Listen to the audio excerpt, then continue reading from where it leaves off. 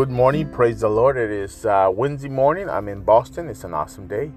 God is so good to me. I don't know about you, but He is. The verse for this morning is James 3:13. This is get you pumping, get your blood going. If you're wise and understand God's ways, prove it by living honorable life. That is, you got to prove it. If you say you claim you understand it, so you live in it. Doing good works with a humility that comes from wisdom.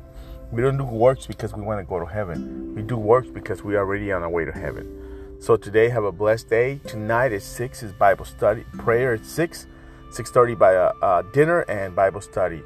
If you're blessed, bring something. If not, it's okay. We still want you to come. Do what you can to bless others. Be a giver, not a taker. Learn to be giving and giving and giving. You can never give enough. You can never outgive God. So have a great day. I will see you in church today so we can fellowship.